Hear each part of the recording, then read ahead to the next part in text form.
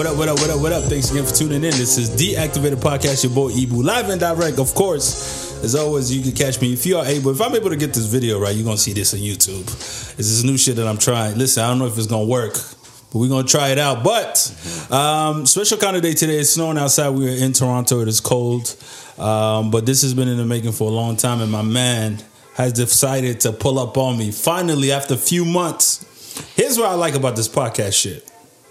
And maybe some people that listen to it might not understand thoroughly is that though these might come out on a weekly basis or bi-weekly, these things we put in the background work for a couple months at a time. And my guest today, you can see it on the YouTube, but for those listening in, has been an example of that. Like, we've been talking about this for a long time. He's been busy. I've been busy. And now we find it on a Sunday night to link up and give y'all this, hopefully about an hour or so conversation. So to introduce him with no further, now I was going through, also just to preface this, he's one of the only artists to come to my podcast, but to give me work to look into. So I want to give him a big shout out for that, because a lot of y'all, and I don't want to brag about me, but I am kind of good at this shit on the low. So like I could figure questions. But he definitely made my job much. I didn't have to go to look for shit. I'm like, oh, all the resumes here. You know what I mean? So for artists coming in, I think something to learn from this, and even me, I didn't realize how important this was until you did it, is that, yeah, like, because I don't know the work prior to when I get introduced to you. So unless I'm a fan of you, I don't go back and do the research and figure out anything like that. So once again, he made my job easier. So he is a multi-disciplinary artist with multilingual upbringing, represent both Gabon and Congo, which I got questions about that, right? Okay. Spent some time in France, which I think when we spoke was a given, because obviously I knew you were French and things like that, or at least spoke French. And before moving to the greatest city in the world, which I claim to be, of course, Toronto. Don't argue with me about that. It is the greatest city. Ladies and gentlemen, in the studio right now, we have Borel Son. Yeah. Welcome. Thanks for coming, man. Yeah, my pleasure, man. Thanks for having me. And then, like you just said, it was, long overdue. And now, we made it happen. So I'm really happy to be here. And, Talk to me about the Gabon and Congo, right? Yeah, because I'm trying to understand, like, is that where you grew up, or that's part of your heritage? Yeah, so it's actually where I grew up. So my dad is from Gabon, and my mom is from Congo, Kinshasa. Okay. And then I was actually born and raised in Gabon. And then after that, after high school, I went on to spend some years in France, notably for like higher education. Yeah. And then after that, I always just knew that I wanted to live in North America, right, whether the States or Canada. And then I just made it happen at some point. I tell my family that I think it's time for me to take that leap of faith. And then I moved here in Toronto. And ever since, I've been, living my best life. What makes somebody like you be inspired or even be triggered to move to France? And was France part of like the stepping stone? Did you think you would just stay in France? Or did you always knew, no, I needed to get to North America. How I do it's going through France. Yeah, so I always knew that at some point I would spend my life in North America. But for France, I think it was just the easy option, because especially Gabon is a former French colony, so most of the people after high school, or just when they want to go like after high school for higher education, or even just for vacation, most of the time the first country we think about is France. Yeah. So, and being the youngest in my family, all my siblings were already there, so actually that was just easy to go there because we had no family in North America. So then the parents were just like, just go there, and then that's gonna be easier. But me, I just always knew that I wanted to live France is not it. I mean, it was good, but to be honest, it just came from my upbringing, because so my mom used to work for the U.S. Embassy in Congo back in the day when she met my dad. So growing up, there's always been like a mix of the African culture, right, Gabonese, Congolese, and then also the Francophone culture, the American one. But it's just that beside the African one, obviously, the one that I resonate more with, I think, yeah, I always felt more like an attraction. The one that was more like appealing to me was the American one, the North American one. You know, that idea that you just go there and then you work hard and whatever you want to do in life, you can make it. So, and to me, I was like, my mindset is more like that one, where just like you go and get it, you work hard and you do whatever you want to do in life. So that's why I always just knew it was a matter of time, and then What was it like? Because I mean, and I have a lot of French friends that are like born and raised in Paris. Mm-hmm. A lot of them now moved to Toronto and things like that. What was that like? Because I have my own theory on France, and I feel ways about certain things, but I want you, since you lived there, because I've actually never lived there. I've only been there for like maybe a week or two at a time, kind of thing. Okay. What was that like, living in France?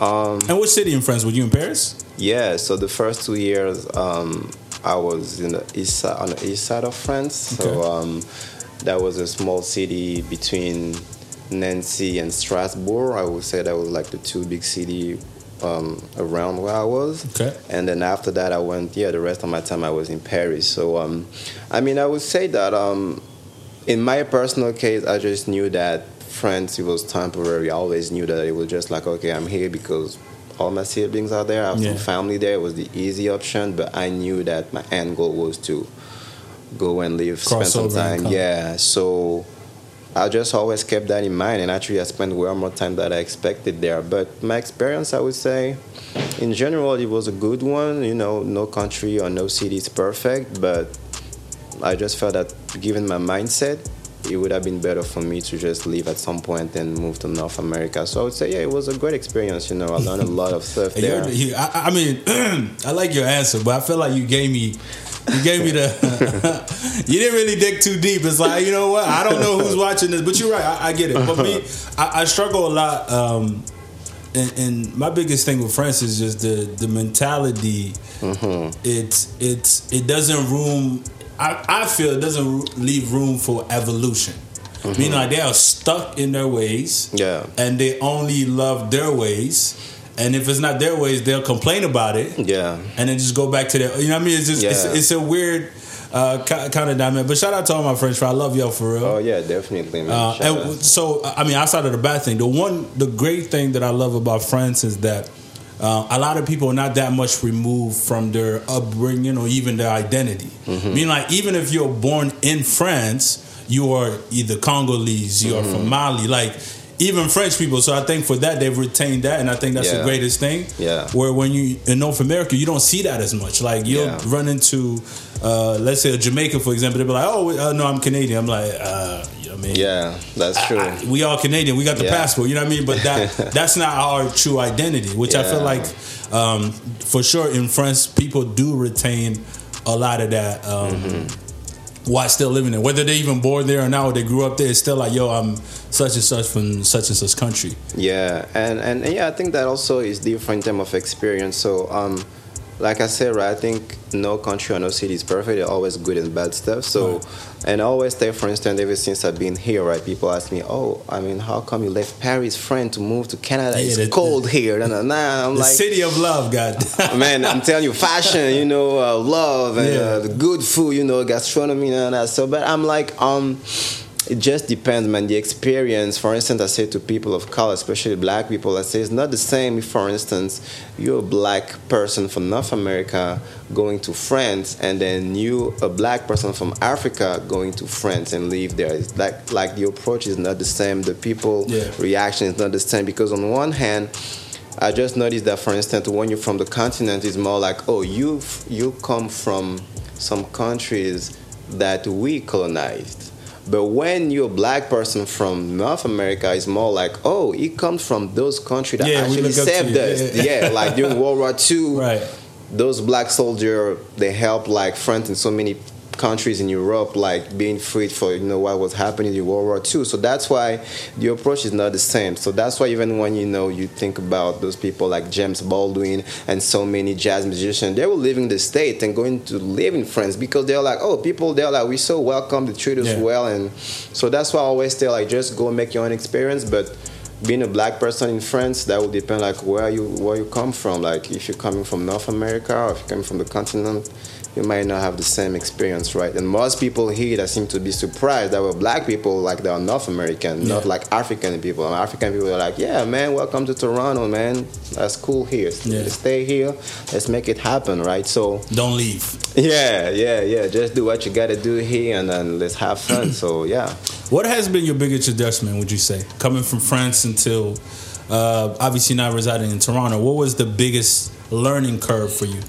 Here in Toronto, coming here, I would just say the weather. I would say, yeah. Yeah, really? Because yeah, yeah. I thought maybe you would say like. I mean, you express yourself very well in English, but like sometimes it's not so much the language, but the terms that they use. Because we all speak English, but when I go to London, I'm confused. Yeah, right. Because it's terms I'm like, I don't know. What the hell's chips? Chips. I'm thinking potato chips, but they're thinking fries or whatever it is. But you were saying the weather was the biggest shock. Yeah, that was the biggest shock because when I moved here, it was actually I moved here during the winter. Oh wow, so, you're brave. Man, yeah. Oh yeah. But I was like, I'd rather start with the worst and then enjoy, the summertime better. My man, I like that. Yeah, I was like, come prepared, come ready, Yeah. And then actually that was the best way because I came during the winter and I was like, oh, actually it's cold, but then, you just make sure that you dress warm and everything. And then when the summer kicked in, man, I was like, this is heaven. Like, the city is different. Yeah, man, I was like, summertime is like heaven here. And then the winter after that, I was like, yeah, I'm already ready, man. So I'm okay, I'm good. So I was like, instead of coming during the summertime and then when it starts getting cold, you feel stressed and anxious, nervous because you're like, I don't know how to get ready properly, right? So, but yeah, we said the weather, but for the language, the slang and everything, I like to observe a lot. So to me, it was just like, you just take the time to observe and then, you learn fast and quick. So I'm an observer, so every time wherever I go, man, I'm just like, okay, I'm just going to observe and see how things work and then learn from that and try to learn as much as possible. And actually what I like is that people are really open and open and willing to teach you, to show you around, they're really nice. So that's also something that I think was a very positive trait. Well, like, people you can be walking on the street and seem to be a little lost. They might be like, hey, can I help you? No. So I always also like that, the fact that people are so willing to help you, especially when they know that you're new into the country. Yeah, they can tell yeah, they're like, let me help you, you're looking for this and that. So yeah. And I feel like to that, like, it's the Canadian one. Canadian just by nature just nicer. In many ways. So it's just what it is. And then when you go to certain countries, you're reminded right away that, my friend, you are not privileged. You're absolutely black. Oh, yeah. When I go to Europe, I speak French very well, but I don't speak any, unless I really have to. Like, I remember going to Nice in October. Spoke zero French.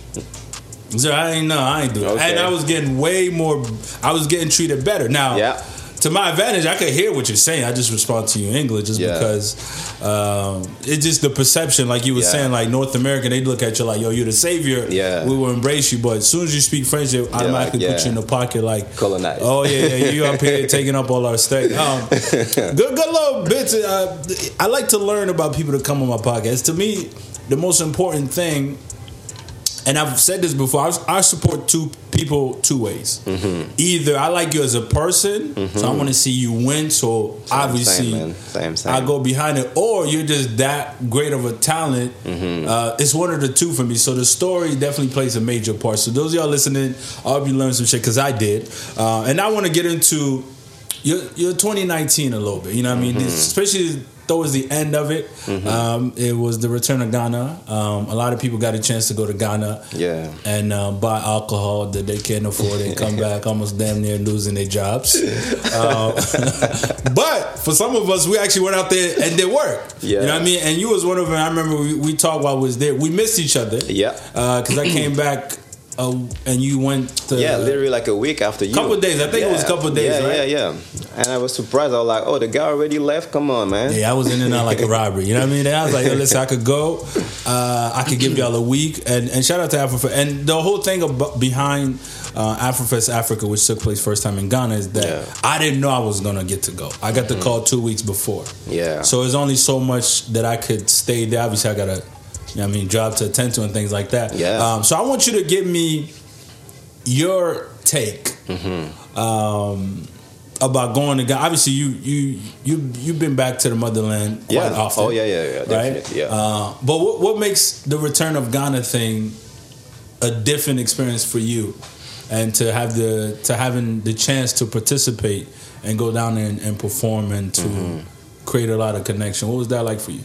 Yeah, so Ghana, if I have to sum it up real quick before going into details, that was my best trip ever. Really? Like literally, like I remember when I came back here, I had to actually write down all the countries that I've been to, because I was like, are you sure that this is your best trip? Because you've been to like different places, right? And I was like listing, and I don't want to brag, but I've been to, whether it's for like tourism or for like, class trip or exchange program, whatever, but I've been to like more than 17 countries, different countries. So, and then I was like, Ghana is literally like my top 2, literally. So Ghana was a great experience in the sense that, on one hand, shout out to Afro Chic Toronto. So they're also doing the first edition of Afro Chic in Ghana, and then I was there to perform for the year of return. So that was one of the main reasons and one of the highlights also of my stay there, my journey there. But the main one, the moment that was like, to me, this is so powerful, was also during the New Year, starting like January 1st, right? So we had a party by Labadi Beach for New Year. We're celebrating until the morning. And then when the sun started rising, everybody just went by the ocean. And it was so powerful to see like the sun rising. All those black people, melanated people, we all went by the sea, by the ocean. Some people were like also starting to like swim and everything. And just looking around, I was so moved by that, because I was like, this is some black people from all over the world, from the continent, from the Caribbean, from North America, coming all together by choice in a place where some of our ancestors were actually taken by force. Yeah. And to me, that was just like powerful. I was like, that quote that say, oh, we are ancestors' writer's dream, to me that was now making sense. I was like, imagine that those ancestors see now those generations coming together as one and celebrating each other, embracing each other. So to me, that was so powerful, that feeling. I can not really describe how I was feeling that day, but I know that was just, that was it. I was like, I love my people, man. I was like, I love my people. Seeing all of us coming together like that, man. So Ghana, it was great. Not just the parties, obviously the party, man. They party like, oh, man. Like, there was that party, song, party after party, every night, man, until the sun rises. And also, I like the fact that there are so many events, conferences, talks, where you can actually connect with some locals or people from anywhere in the world, as long as we're just black, right? Like, create those connections and see what we all can bring as like knowledge, money, skills, anything, and then see what we can build together, whether it's for Ghana, for the continent in general, or just also for the black culture in general. So to me, that was really smart. And shout out, to the Ghanaian government, to the Ghanaian people, so nice and so welcoming, to Boris Kodjoe and Bozoma St. John, that really make that year of return successful. And and I think in terms of numbers, I heard that around like 800,000 people went to Ghana last year, and it generated $1.9 billion just for that year of return. And that's why I think in 2020 they even want to do like the year beyond the return. Okay. So I think they probably want to make it a thing for every year for people to go in there. Yeah. Now you gave us some great stuff. Mm-hmm. What are things that you feel could improve? Because I like to hear both. Because I mean it's nice, and there was many great things that took place. Yeah. But what are things that stood out to you as like, we need to work on this more? I mean, the main thing I would say The traffic. Yeah. That's why the first thing I was like, traffic was crazy, and then I was like, it looks like this is actually common to many big cities where it looks like maybe they don't really think about the way the city is gonna grow and how many people are gonna be like, oh, I want to like buy 1, 2, 3 cars, right? And then at some point everything is just like so, clogged and everything. So, but any big cities, man, like even in Paris, right, same thing, like the traffic there is all crazy, man. So I just think that all these big cities now, they just think forward and think ahead and be like, how can we make sure that, okay, the city is going to grow, we're going to have like more people coming in, but let's still make sure that the life is still affordable and also the traffic is not too crazy, right? So I think that was that part, the traffic, the way it was crazy.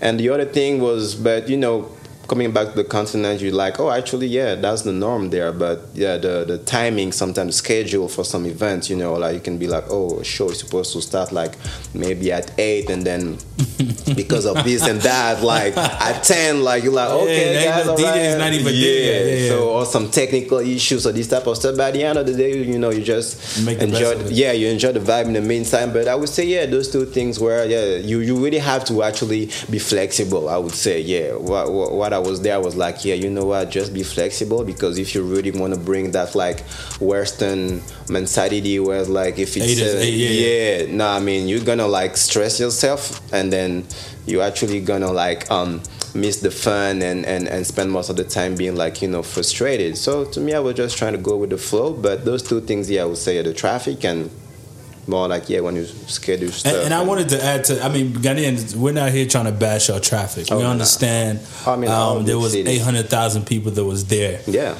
Me, my whole frustration is, it don't matter what outfit I had on. By the time I was there, I was sweaty. My cologne had wore off. I think maybe it's just a personal thing for me. Like I couldn't get to, because it took so long. I think in retrospect, like to drive 10 kilometers took 45 minutes. Or to an hour. It was like short distances, but it was taking so long. And hopefully,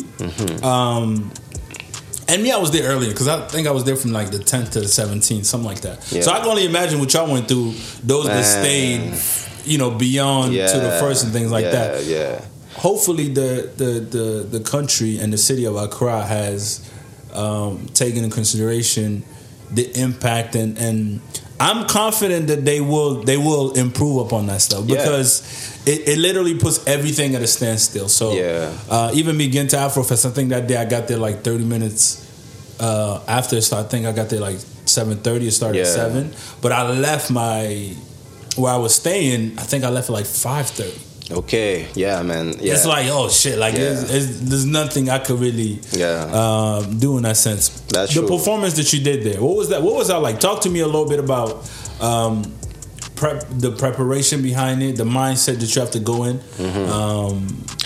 So I think that was interesting, because a little bit just like you, to me, I would say it was like not like very last minute, but the official confirmation was kind of also your last minute. Yeah. So I literally touched down in Ghana the same day I was performing. Oh shit, okay. Yeah, man, like I touched down like maybe at 10 a.m. and then I was supposed to perform like, I think at like 6 or something like that, and be at the venue in the afternoon to do like the sound check and all that stuff. So actually I didn't even like took a nap. I was like, okay, I just dropped my luggage and everything, take everything that I'm gonna need for the show, and then I went straight there. So it was by Ozzy Beach Palace, and then Ozzy Palace Beach. And actually the whole organization that day was amazing, because it was a whole day. Afroshit was like a whole day, so you have like talks, conferences, some also vendors. So the whole day, the whole vibe was actually amazing. I just think that, and also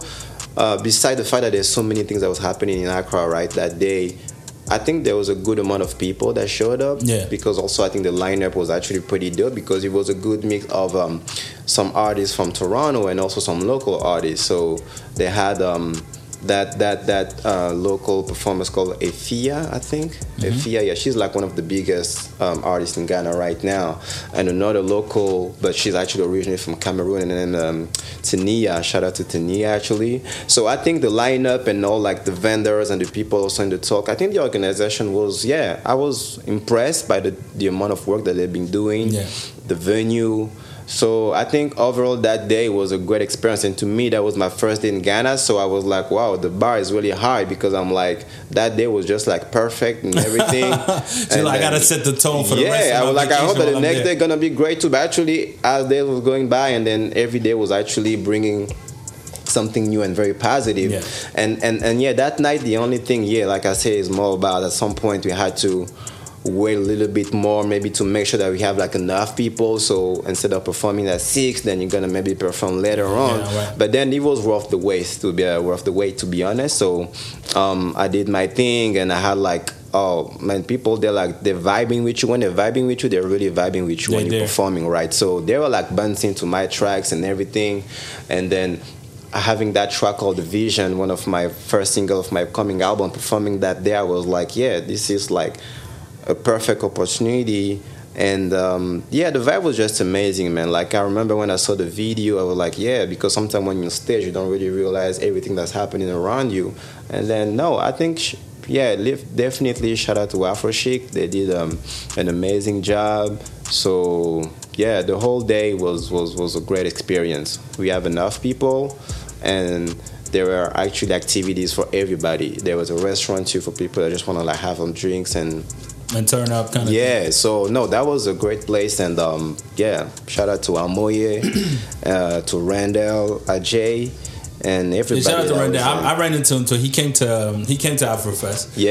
Funny enough, like I've known who he was, and we've interacted. Oh, you never met before? But we've never actually talked, right? Wow. So then when I saw him, I ran up to him. I was like, yo, what up? And he's looking at me like, oh, yeah, like you, whatever. And then he was telling me, and we get into conversation, and then I go, and I talk about my podcast. Yeah. He go, oh, that's you? I was like, yeah. He's like, oh, shit. Like, I had no idea. So apparently, shout out to him. Yeah. He listens to the podcast and follow the page or whatnot. Yeah. So he was like, to me, and that's why I went, because I know a lot of times we see each other on social media and things like that, but we don't really sit there and take the time to actually talk to the other person. That's true. So it's like we have a conception, or even like our own blinders on as to like, yo, this person might be this way, whatever it is. And then it was an opportunity for me first time to actually like really speak to him. And also Jakisha was there as well. Yep, she was performing. Actually, that we were part of the same set. Yeah, she killed it. And shout out to Zakisha. So no, definitely Zakisha.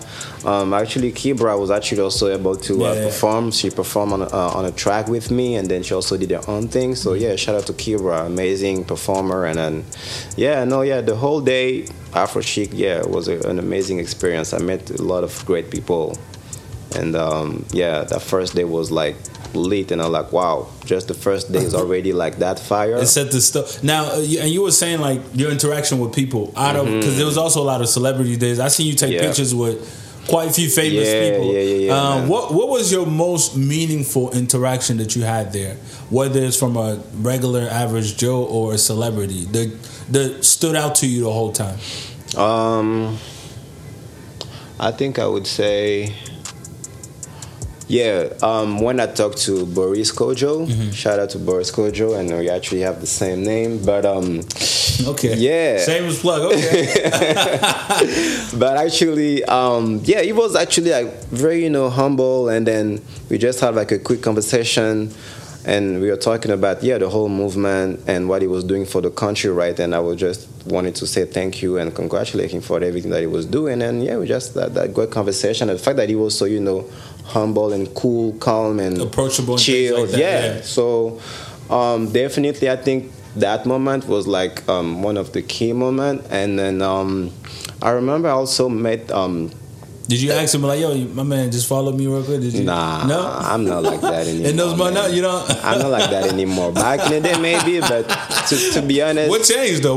Why are you saying? I think it's more like organic to me nowadays. That's the way I work. It's definitely, if you feel like it. I don't want to like force things, but I don't force things anymore. Man, you have to be organic, and that's it. So, so that day, and then I met also one of the guy who's actually the co-founder of Mr. Easy's platform Empower Africa. So I actually met the co-founder, and this guy is like very low-key and discreet. What's it called? I've never heard of this thing. You know what his name is? Ikena, and the guy lives in Toronto. What's the platform called? It's called Empower? Empower Africa. And what is it? What so is it literally, they just try to give a platform for up-and-coming artists. So most of the time, the way it works is more like people submit their music, and then they're going to pick a certain amount. And then those people that are going to be selected, they're going to be actually coached and mentored by either Mr. Easy or people from Miss Network in terms of like just have enough resources to take the music career to the next level. To the next, so so they do Shout that. Out to him, and he resides in Toronto.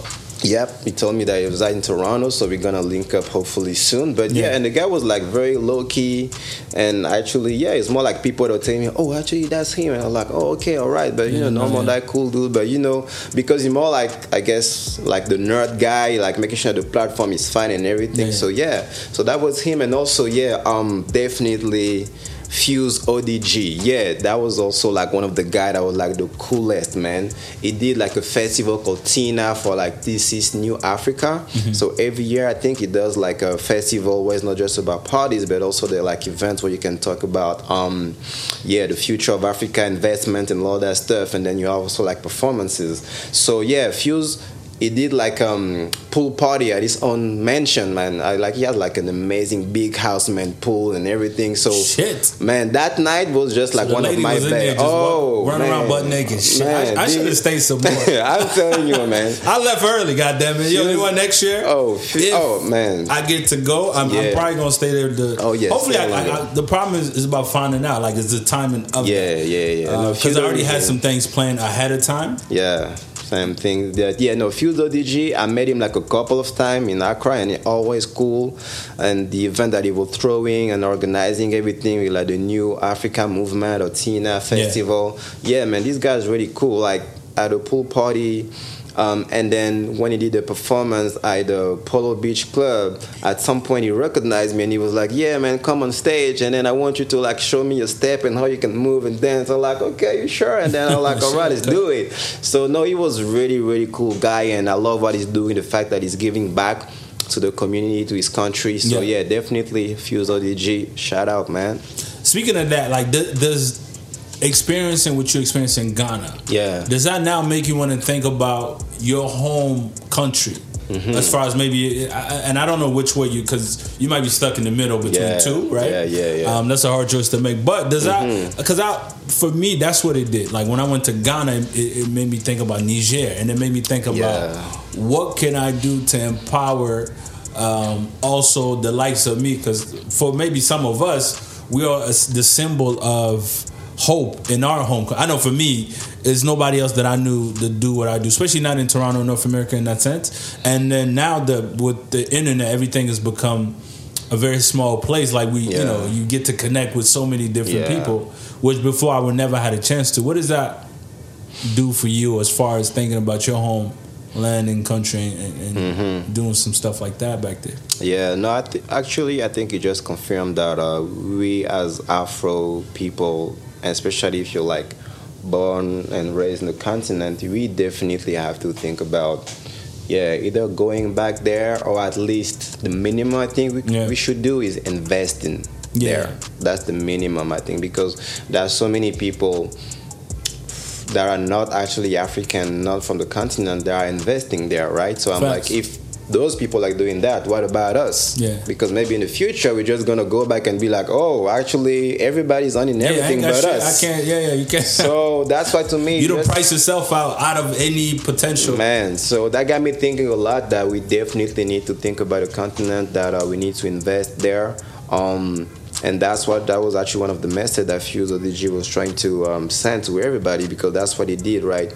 Being most of the time in the UK, he had like so many music hits, and then thanks to the money, he just, invested back and gave back. So I think to me, in related to my home country, so Gabon on one hand and Congo on the other side, I definitely think that, it was already my plan. Like when I left, I was like, I'm going to come back stronger, So at some point, it's just thinking about, making more investment and see what actually domains or sectors you can be like, oh, that can be interesting to try to, have a foot on, and not just like entertainment, but that can be anything, man. That can be real estate, any type of thing, right? So that can be technologies. So to me, I was definitely like, I want to do more stuff in my home country, whether it's Gabon and Congo, but I rather, be sure that I'm prepared, right? So it's more about also preparation, but always been on my mind. So just being to Ghana and seeing those many people are just like, that confirmed that we need to do that. Yeah. And what was really interesting is that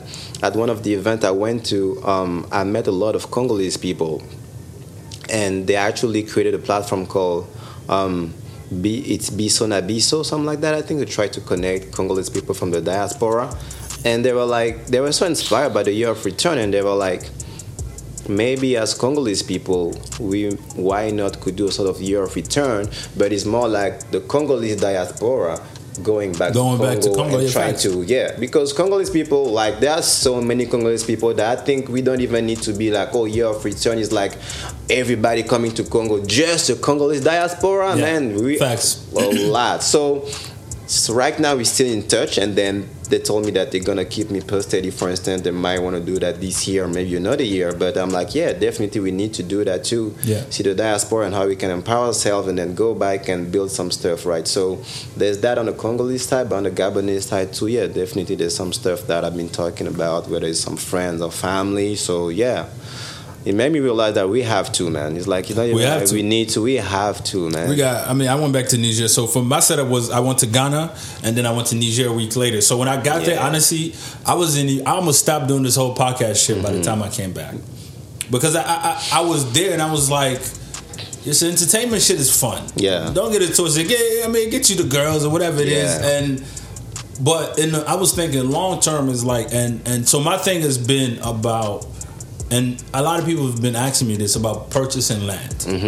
And I've touched on that a couple episodes before, but this is why I keep coming back to this point and why it's important. Because my first time going back in 2013, let's say it was like $2,000 to buy it, right? And I was able to at the time, even then it was a lot of money for me. It could have been like, I might have been worth $5,000, and I took 2 of it and then put it in there. Nice. 7 years later, this shit is about 10 times that. So it's about 20,000 or so. So when I'm looking at it like, fuck, man. You know what I mean? Like, if I would have just taken a gamble, and one of my frustration about us going back to the motherland, and I'm making this a point for a reason, is that, it's cool to go out and buy bottles and turn up and go to these beach parties. The woman is beautiful. You're turned up. But you cannot tell me we're going to go out there and spend about 10 stacks in just fun. That's or 5,000. Like, you cannot convince me that you're going to go there and blow about $5,000 and all you got is snaps and Instagram pictures from the whole experience. And people don't think about, and I understand the money aspect of it. Yeah, I get it. You got to be a certain level to do certain things. I've came a long way, obviously. But I remember even when I had $1,000, like, it was like, I'm gonna invest 500. So that only multiplied to now I have a lot more. Therefore, I'm still. It seems like a big number to somebody else, but it's still, the ratio is fairly the same. You know what I mean? And even if you don't have it, like you and I, we'll connect. Yo, Gabon, what's up? Yo, I ain't got much. I got 2. You know what I mean? Oh shit, I got 2. And then we put it together. And then let that go further. Honestly, I would feel much better about that. And I think we need to make that a point. As to this is where we're gonna make the difference. That's true. The entertainment shit is incredible. It's fun. We are talented people by nature. But how you empower yourself is through finances. That's true. Everybody respects the mighty dollars. You know what I'm saying? Like, and it give you that, because up here we maxed out. Like, I mean, I was talking to my, like, to buy land in North America, you got to be damn near a millionaire. It's not even like, it's no questions about it. Especially in Toronto. But back then, like, you could, you know what I mean, you could save a little $200 a month, and then end of the month, even if you go buy it in the middle of nowhere. The aspect of actually empowering yourself and purchasing this, it will change your mind state into something better. You know what I mean? So anyways, I think I love this entertainment shit. I love it. It has been good to me. I make money from it. I enjoy it to the core of me. But I think what people don't understand, how I'm able to make a difference in today's world, is because these important steps that I do outside of this. Yeah. And then we need to have this kind of talk and share with one another and be like, yo, this shit is cool. You know what I mean? This plane ticket is too expensive. Yeah. To just go out there and just come back with pictures and and be like, yo, but I get it. I mean, you know what I mean? Shit, I have way too much fun sometimes. But I guess it's about creating a balance. Now, I want to get into your artistry. Obviously, you're an artist, hip hop artist. Yeah. What do you consider your style to be like? Because I know it was like Afro infused. I didn't want to butcher, so I want you to kind of. I would say it's mostly hip hop, but I try to bring what I call Afro fusion into hip hop, man. I just try to bring my Afro background and make it a little bit more obvious in my music, whether it's like in terms of like lyrics, or whether in terms of like sound, or whether in terms of like videos, like pictures, and so definitely it's more like hip hop, like that's like the foundation, and then I blend it with like some Afro fusion. I want to run through a couple of your highlights, because like I'm saying, you sent me a lot and I was like, yo, this guy is not playing no games, and I respect it. Options. But a couple of things. I mean, we talked about the Afro Chic in Ghana 2019, which I'm sure was big. As we got into a little bit. Afrofest as well, and now that I was going through, I was like, oh yeah, I remember 2018. Yes, 2018. I did 2018. You at Afrofest in Toronto. A couple thousand people, right? Yeah, man. Afrofest huge. Yeah. Southwest. Yep. In March 2018 as well. Yeah. After we now that I even think about it, it's a couple of shows that I hosted you actually performed on. I was like, yo, I'm looking, I said, damn. Talk to me a little bit, because I've been to Austin, and I didn't realize at the time, a long time ago, I was dating a girl that lives in Austin. Long story short, that shit didn't work out. But I remember when I was going there, she put me on to that. She was talking to me like South by Southwest, and how it's the biggest festival, and it's a week long, and it's how did you even come up?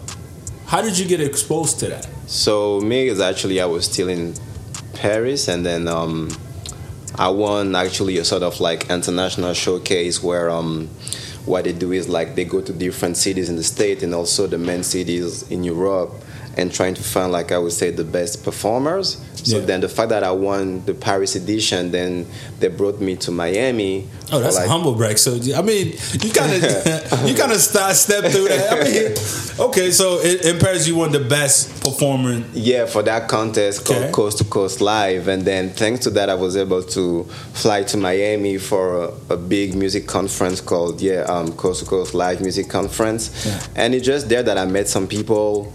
Went back to Paris, and then they were like, oh, we observe you, and then we just saw that you're taking your music like very seriously, and we actually producing a showcase doing South by Southwest, and if you're interested, we can find a deal so that we can actually plug you and then you're gonna perform there. And I was like, oh, I mean, say less.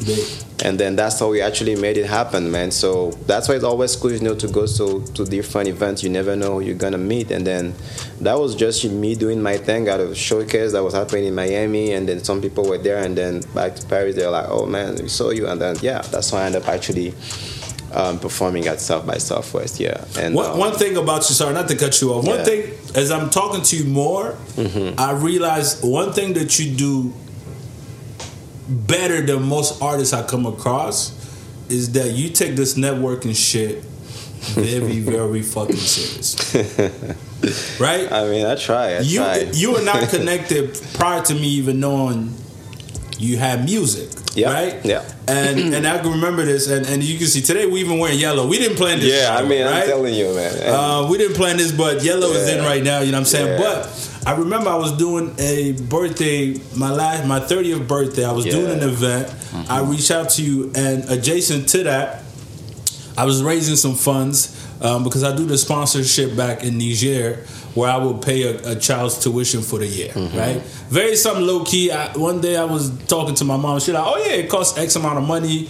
As you can see, I got a lot of Jordans, and I gave my money to Jordan for many years. So in context, how it hit me was like, "Yo, I could change a child's life with just one pair of shoe." Right? So I started thinking around like, so I mean, I don't know if I felt guilty or what it was. I was like, yo, you know what? I don't know how big I can make this thing, but let me start. So I've been doing it for 2 years. And for my 30th, I was like, you know what? I know people are going to come and spend $400 or $500 on alcohol. Let's see if we could like do best of both worlds. So I was asking people, you know what? If you're able to give me, all I asked was $10. Like, give me $10 and then however money I get, I will match the money, and I think we were able to raise about $800. Yeah. Shout out to everybody else that gave me the money, and trust me that I wasn't just gonna go on myself a plane ticket. You know what I mean? And then that's even we had met, but very briefly. Yeah. And through that, he's like, yo, I'm gonna support that, no problem. I'm not gonna make it, but I was like, all right, this guy's just talking some shit. You know what I mean? And then you actually follow through, send some money to it, and that to me stuck. It stuck to me a lot, and then when I hear how you navigate and getting these opportunities, before somebody believes in your talent, I think that networking thing is how you make somebody feel. Yeah, that's true. Talk to me about other artists. If you had to give them sort of like, yo, why this is important to do, because I feel like a lot of artists just feel like they don't need to. They either get management or go through my manager. Why is it so important to you? I mean, I think it's because you need to know that this industry, and I think everything in life is not just about talent. I think to me actually the most important thing in life is actually the people that you have access to, like the network. And Facts. You know that quote that say your network is your net worth. So I think that just summed it up. And then when I really realized that quote is actually true, then I was like, okay, instead of I'm gonna still keep spending time working on my craft for real. Okay, that's my passion, so I'm gonna always keep like being better and better. But I also know that I need to meet some people from my industry and see what's actually happening around me, and then see who are those people, and then just try to create some connection. And because you never know like who you're gonna meet, what they can actually offer to you, and what actually you can offer to them that they might be looking for. So that's why to me I just realized that instead of being talented and just be like I'm gonna be entitled and be like, oh, the world gonna hear about me and I'm just gonna chill, and then I'm gonna put my stuff online and be like, now I can chill. Or no, I was just like, if I have to, it's not like I don't even describe myself as an extrovert person. I would just say that to me is like, when I have to do something, I'm gonna do it, man. Because I have those moments where I just actually want to chill. I don't feel like going out, even if it's not just a party, because I start like going to just party to party. But even if it's like to network, sometimes I just like, I just want to do something else or stay home. But I definitely just realized that networking, growing your circle is very important, because there are so many people doing what we all doing, whether it's in art and everything. But the thing is, even if you're the only one to know to do what you're doing, but people need to hear about that. And how they're gonna hear about it is by you showing up. And then I also like the fact that one of my motto in life is that golden rule. Is about like it's better to do to people what you like them to do to you, right? Facts. So, and then by showing up sometimes to events, it's not even about like, oh, I'm gonna meet like this important guy or then important girl. No, to me it's also about like, when, let's suppose that I have my own event or whatever gonna happen, I would love people to also show, like so to me it's more like doing things that I think that I would love people to also do for myself, even if I won't expect that from the exact same people. It's more about that universal law. It's more like, if I go to support an event, I don't necessarily need that specific people from that event to support me, but I know we never know, that might come from somewhere else. And that's how sometimes when you work like that or you just function like that, I think anything that happens to you makes sense. It's more like, oh, I know why I got this opportunity because of this or that. So you actually become less surprised, because this luck, you've been like, yo, I've been actually working hard for this. Because I've been out there grinding, networking, showing up, and then so I just understood that it was not just about the art and then staying home. And if you're an introvert, and I understand some people are introvert because it's not even about being entitled. Right. Because some people, they might be entitled and be like, I'm the shit, that's it. Right. But some people, it's just that, especially as artists, sometimes they are introvert. They don't they can even have like social anxiety. Mm-hmm. So to me, I'm like, if you have that, at some point, is either you try to fight it and just, grow from that and become less introvert, or you need to find someone that can do that for you, like they're gonna be out there and networking for you and be like talking about you, behalf, like But the thing is, I'm like, especially when you're starting, if you don't have those people, those team, then you have to do it yourself. Yeah. So then to me, that was it. I was like, I'm just gonna start by myself, and then naturally people see what you're doing, and then they come to you and be like, oh, maybe I can, and then they can, maybe I can help you. And literally, that's how I ended up now having a manager. I also know I had. Now you big time. I see. Shout out to the manager. I'm like, as soon as you told me, my managers, man.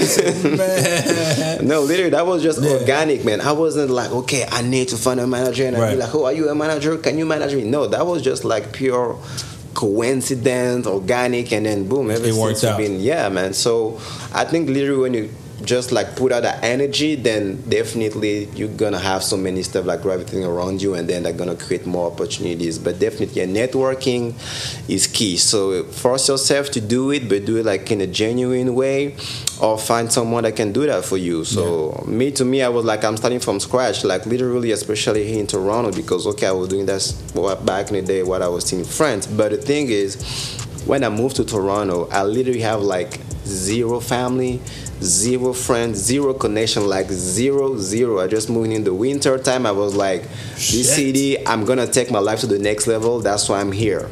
I'm not like, and that's why it's even become like a motto in one of my songs, where the quote is, I didn't come this far to only come this far. So I was just like, man, you gotta go all in. Oh man, I respect it, man. Yeah, so I'm gonna be honest, I respect it all the way through, because that's what people don't understand. It, man. A lot of times we are competing against each other, but what sets us apart outside of what we do and our talent is our relationship that we have with so many different people. Yeah.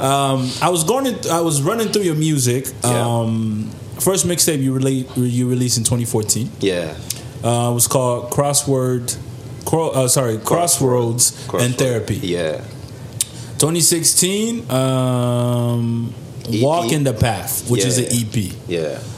And now in 2020, you're looking to release the first album. Yeah. Do we have a name yet? Yeah. Or not yet? I have a name, but you don't want to give me. Come on, now, Activated Podcast. We're supposed to get the exclusive. That's gonna be like off camera, like off the record. You'll let me know. Okay, this is true. You've done that before. You sent me something like, "Yo, I need you." I said, "Don't worry, man. I can't fuck this up." Yeah. You know what I mean, okay. But so what I can say is connecting to the vision. That's what I just can say. Like, the theme and all that stuff is connected, to the vision. Because also that's why I dropped in 2020, of the vision, right? So. It all makes sense. Now, this new upcoming album, you got a single, Down to Roll. Yeah. Featuring Chantel Rose. Yep. Shout out to Chantel.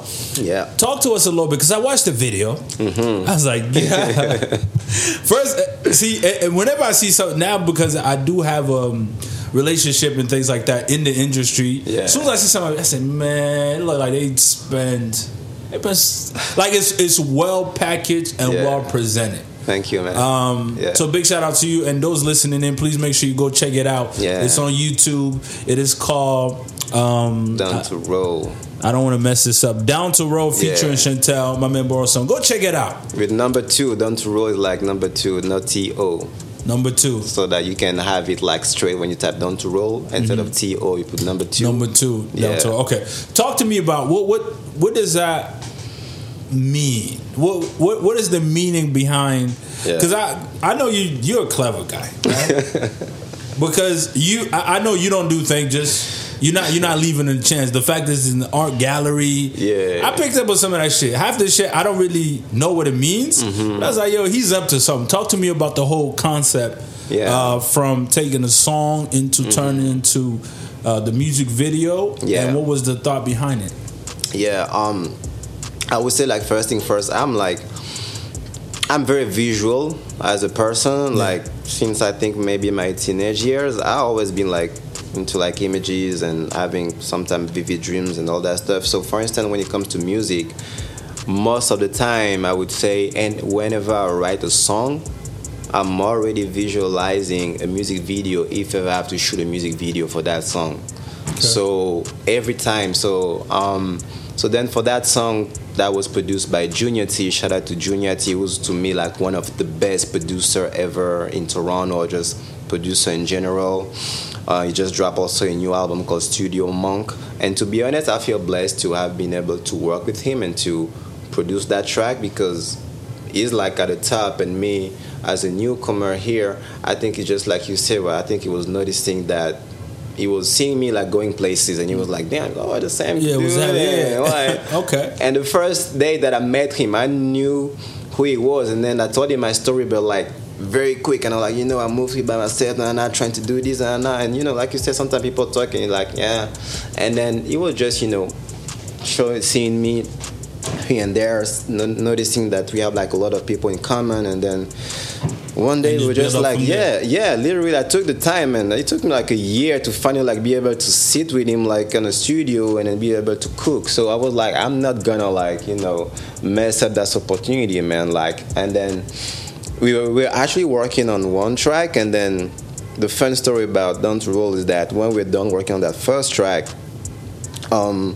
he started like making a new beat, and then I went home, and when he started making that new beat, there was just like that loop, which is like the very beginning of the song. And I'm telling you, that night I didn't sleep, because I went home and I was like, that loop is driving me crazy. So I started writing that song Down the Roll, and I said, Junior, we need to finish that new track. He was like, yeah, say less, come over, and then let's do it. I went back to his studio, and then we did that track, and I was like, I already know that Chantel Rose, I've been talking about it for at least a year now. I already told her that I love her voice and we need to work on something. And then I sent her the demo track, and she was like, yeah, fuck with it, let's go, let's do it. And that idea already, the way we built that track, and that chemistry, I would say that like synchronicity with Chantel, Junior T, who also actually happens to know Chantel pretty well, and then me, I was like, it's kind of like, synchronicity. And then I was about to say that was in the song, right? I'm like, damn, I don't know what that means, but that shit. Yeah, so I was like, well, I like that idea. And then I was like, and I love like art galleries. Like most of my time when I'm outside, I don't know why, man. I don't know where that come from, because I didn't grow up like going to art galleries at all, man. Yeah. And then I don't know, man. And then that art gallery in my neighborhood, I was just like, I have that idea, I need to go and talk to them. And then they were like, okay, we can find a way to have the space, because we don't have any exhibition at the moment. So, but that idea was just like writing the song back with Junior T, and I just knew that I want to have a moment where if I have to sum up the music video,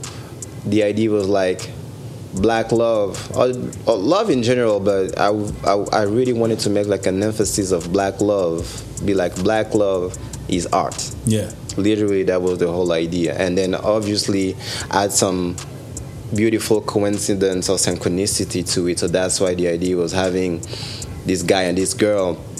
They both went to go to an exhibition about Black love, and then while they had the exhibition, something happened, or stuff like, connection where you meet someone for the first time and you just feel that there's something special, and you look like that you knew each other from ages or from maybe another life, but you just feel there's something special.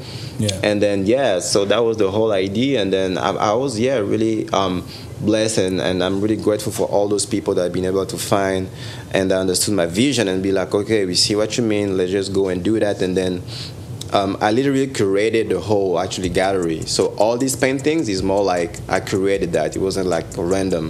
So I reached out to some visual artists that I really fuck with and that I've been following and seeing them move in the city, the talent, and then I explained them the idea, and all of them were like, okay, let's do it. So then I told them, okay, this might be this piece that I might need from you, and blah, blah, blah. And then they're all like, okay, let's do it. So really shout out to them, to Kofi's art, Shirley, visual by Megdes, Ehiko, and I think and Melissa Falconer. So these are the people that I feature in the music video, because I also really I like to empower people.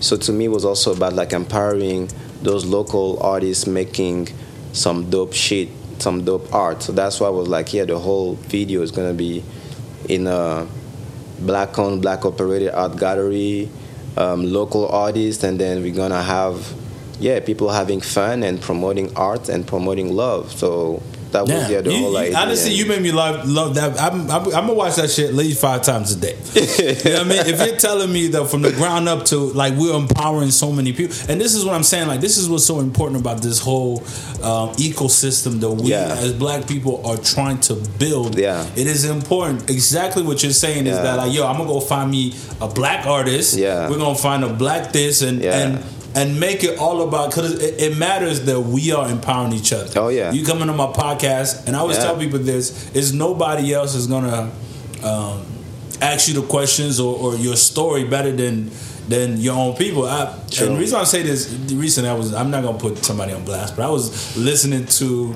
an interview. Interview with Sounded White, right? It was interviewing an artist. The question didn't make no sense, my G. Like it was like, like it was driving me. I'm like, how do you go and sit through that? You know what I mean? Like, to give that person a leeway, the person one, he is a great person, and I think even him, maybe it's part of his management as well. Because sometimes you do have to go, but the whole time I'm sitting there like, yo, this is why it's so important for us to have this space. It's for our creative, our people to come in and speak your truth, and we're not gonna ask you about nonsense like, oh, by the way, where is Gabon and is it like to me that shit to me is like, damn man, we dropping the ball, but honestly, shout out to you for bringing all these pieces together. I knew there was a reason why I liked you. This confirms it to me. So even though I didn't know these stories around it, you can't fake an energy that you feel when somebody does play. You know what I mean? Like I could tell a sleazebag like, you just trying to, you know what I mean? But somebody this is why people like you want to see win, because your win means you empower the whole ecosystem. Oh yeah, no, definitely, man. I really believe that we need to empower each other, and then that's the way. That's the only way to go. To be honest, that's why in my music, that's what I say. Like it's hip hop and Afrofusion, but I always try to send some positive message to empower people and. I'm really also heavy into like Afrofuturism. So, and Afrofuturism literally is more about us black people taking control of our narrative and thinking about the future. What, for instance, the future could be if we never been colonized, for instance, right? So, it's always about just being more in charge of our life, and then not being selfish, but more like selfless. But always finding a balance, right? Because you cannot pour from an empty cup. But I just like that. I think it's South African philosophy, like a word Ubuntu, where they say "I am because we are." So, and also I think that's just also the way that I've been raised by my parents, especially my mom, coming from a big family. It's more like you cannot be selfish, man, unless you want to be like cursed or whatever. But that's all you had at the essentially. So growing up, I was just like witnessing that my mom helping so many people, especially as siblings and nephews and all that stuff. Is more like, okay, your cousin is your brother, and so and actually that's even how I ended up. Also, having family in Benin, and I was telling you one time, I was like, "Oh, you have actually your last name is actually the same name as one of my uncles from Benin." I was like, "Man, facts. I forgot. We did talk about that. And I was saying like my lineage started in Benin, and then my great grandpa left Benin and he settled in Niger. So maybe that's how you vibe with each other. Maybe we are related, man. Listen, we had that. I completely forgot we had that conversation. Man. And that's like our family in Benin. They used to live in Gabon, and then now they moved back to Benin. So shout out to my Beninese family. But man, I grew up like that. I've been like surrounded by African people, being a Pan-African, and then that's to me. To be honest, I don't force that. It's organic. It's genuine. I do things for myself, but I also know that I have to do things for my people. Facts. What's the end goal? Last question before we wrap things up. Okay. In the perfect world. What is you attaining success looks like? Oh, to me, I would love to be able to take care of the people that I really, really love and care about, man. I think to me that would be amazing because, yeah, I'm a type of person like when I really like you, I'm gonna spoil you, man. So I just want to be able to be in that position to spoil people, especially the people that I really love and care about. So, and then also, yeah, empowering people so that they can be. It's more like a chain where like you empower people and then they're also gonna empower people and then you just keep like, you know, snowball effect and you just keep going that way. So to me, success, that's my representation of success, where obviously I can be like making a living and I don't need to like, you know, be dependent on like anybody else. Yeah. But that would be like just one of the side of the success. But the other side and the biggest side would actually being able to use that success to empower people, at least the people around me that I care about. And for the people that doesn't even know me, I guess that would be sometime if you can at least inspire just one person that can be like, oh, if he did it, then maybe I can do that too. Because, you know, I came a long way, and even you, right? So us being here in Canada, which is like what they call like a first world country, right? And we're coming from developing countries or like what they call like the third world country. But I'm like, just us being here, I know that there are some people back there that look up to us, right? And they're like, oh, this guy was able to do this, like he's hosting so many parties in Toronto. He's the guy that everybody talk about, Mr. Activated. Oh, that's Borelson. We can see him like winning prizes, working with the biggest in the industry. So also like inspiring if you're just like one person that be like, okay, man, I think I can do that too. Man, yeah. But definitely success is like being able to sustain myself and also take care of the people that I love and I care about, man. So I'm just doing my best to do that because, to be honest, if I was just selfish, I think that right now I'm good. Yeah. But I'm oh no, right now I could be like, I'm good, man. Yeah. That's my whole thing too. I was, just to wrap things up, I was just saying like you have to pay it forward. And every time I look out for somebody, I always say pay it forward to somebody else. Oh yeah. You know what I mean? And then let people know how they can reach you, your social media, where to find your video. Let them know if they want to. I mean, this was great. I'm fulfilled. I'm full. It looked like I just had a full meal. But let people know how they can reach you. All right. But you're talking about me. I'll shout out to my Ghanaian people because your food, man, was lit, man. It was good. Oh, man. It was good. Banku, wache. I'm going to be honest with you. That diarrhea is different. Because it takes a little while for your stomach to adjust. Oh, man. So, I would say to reach out to me. So, yeah, my name is Borelson, Borelson. So you can find me on any social media, Instagram, Instagram.com/Borelson. On Twitter, it's Borelson4Music, the number 4. Facebook is also, Borelson. And then same thing on Spotify, Apple Music. So I would say, just let's link up, let's connect on any social media. I have an album coming up. For now, I'm still promoting that song Down to Roll, produced by Junior T and featuring Chantal Rose. So just stay tuned because I have a lot coming up with that album this year. I actually have a showcase. I don't know when that podcast is going to be released, but on February the 23rd, I have a showcase performance at that show called Afro Waves by my homeboy Lexicon. So I'm going to shout out to him, yeah. I'm going to be performing there, Down to Roll, and another track never performed before from my upcoming album, so you don't want to miss it. So that's the way to find me, and definitely stay tuned because 2020, I'm telling you, man, I'm bringing a lot. Time. Yeah, so definitely, man. We didn't come this far to only come this far. You already know. Well, I mean, I want to say I appreciate you pulling up, man. Yeah, my pleasure, man. And let's do this again, man. Oh yeah, man, definitely, man. Because people need to know also more about your story, man. Because it's true, like you the host, but I'm like this guy also putting in the work, man. I'm like, no, much respect, man. Because also, to be honest, it's not because we're here kind of show, but you an inspiration, man. Definitely, man. And your vibes and everything, so talented and everything you're doing for the city, for your community, man. I'm like, much respect, man, for that. Yeah, man. I mean, we friends now, man. It's a wrap. For everybody tuning in, thanks again for tuning in. This is The Activated Podcast, and of course, you've officially been activated. Peace.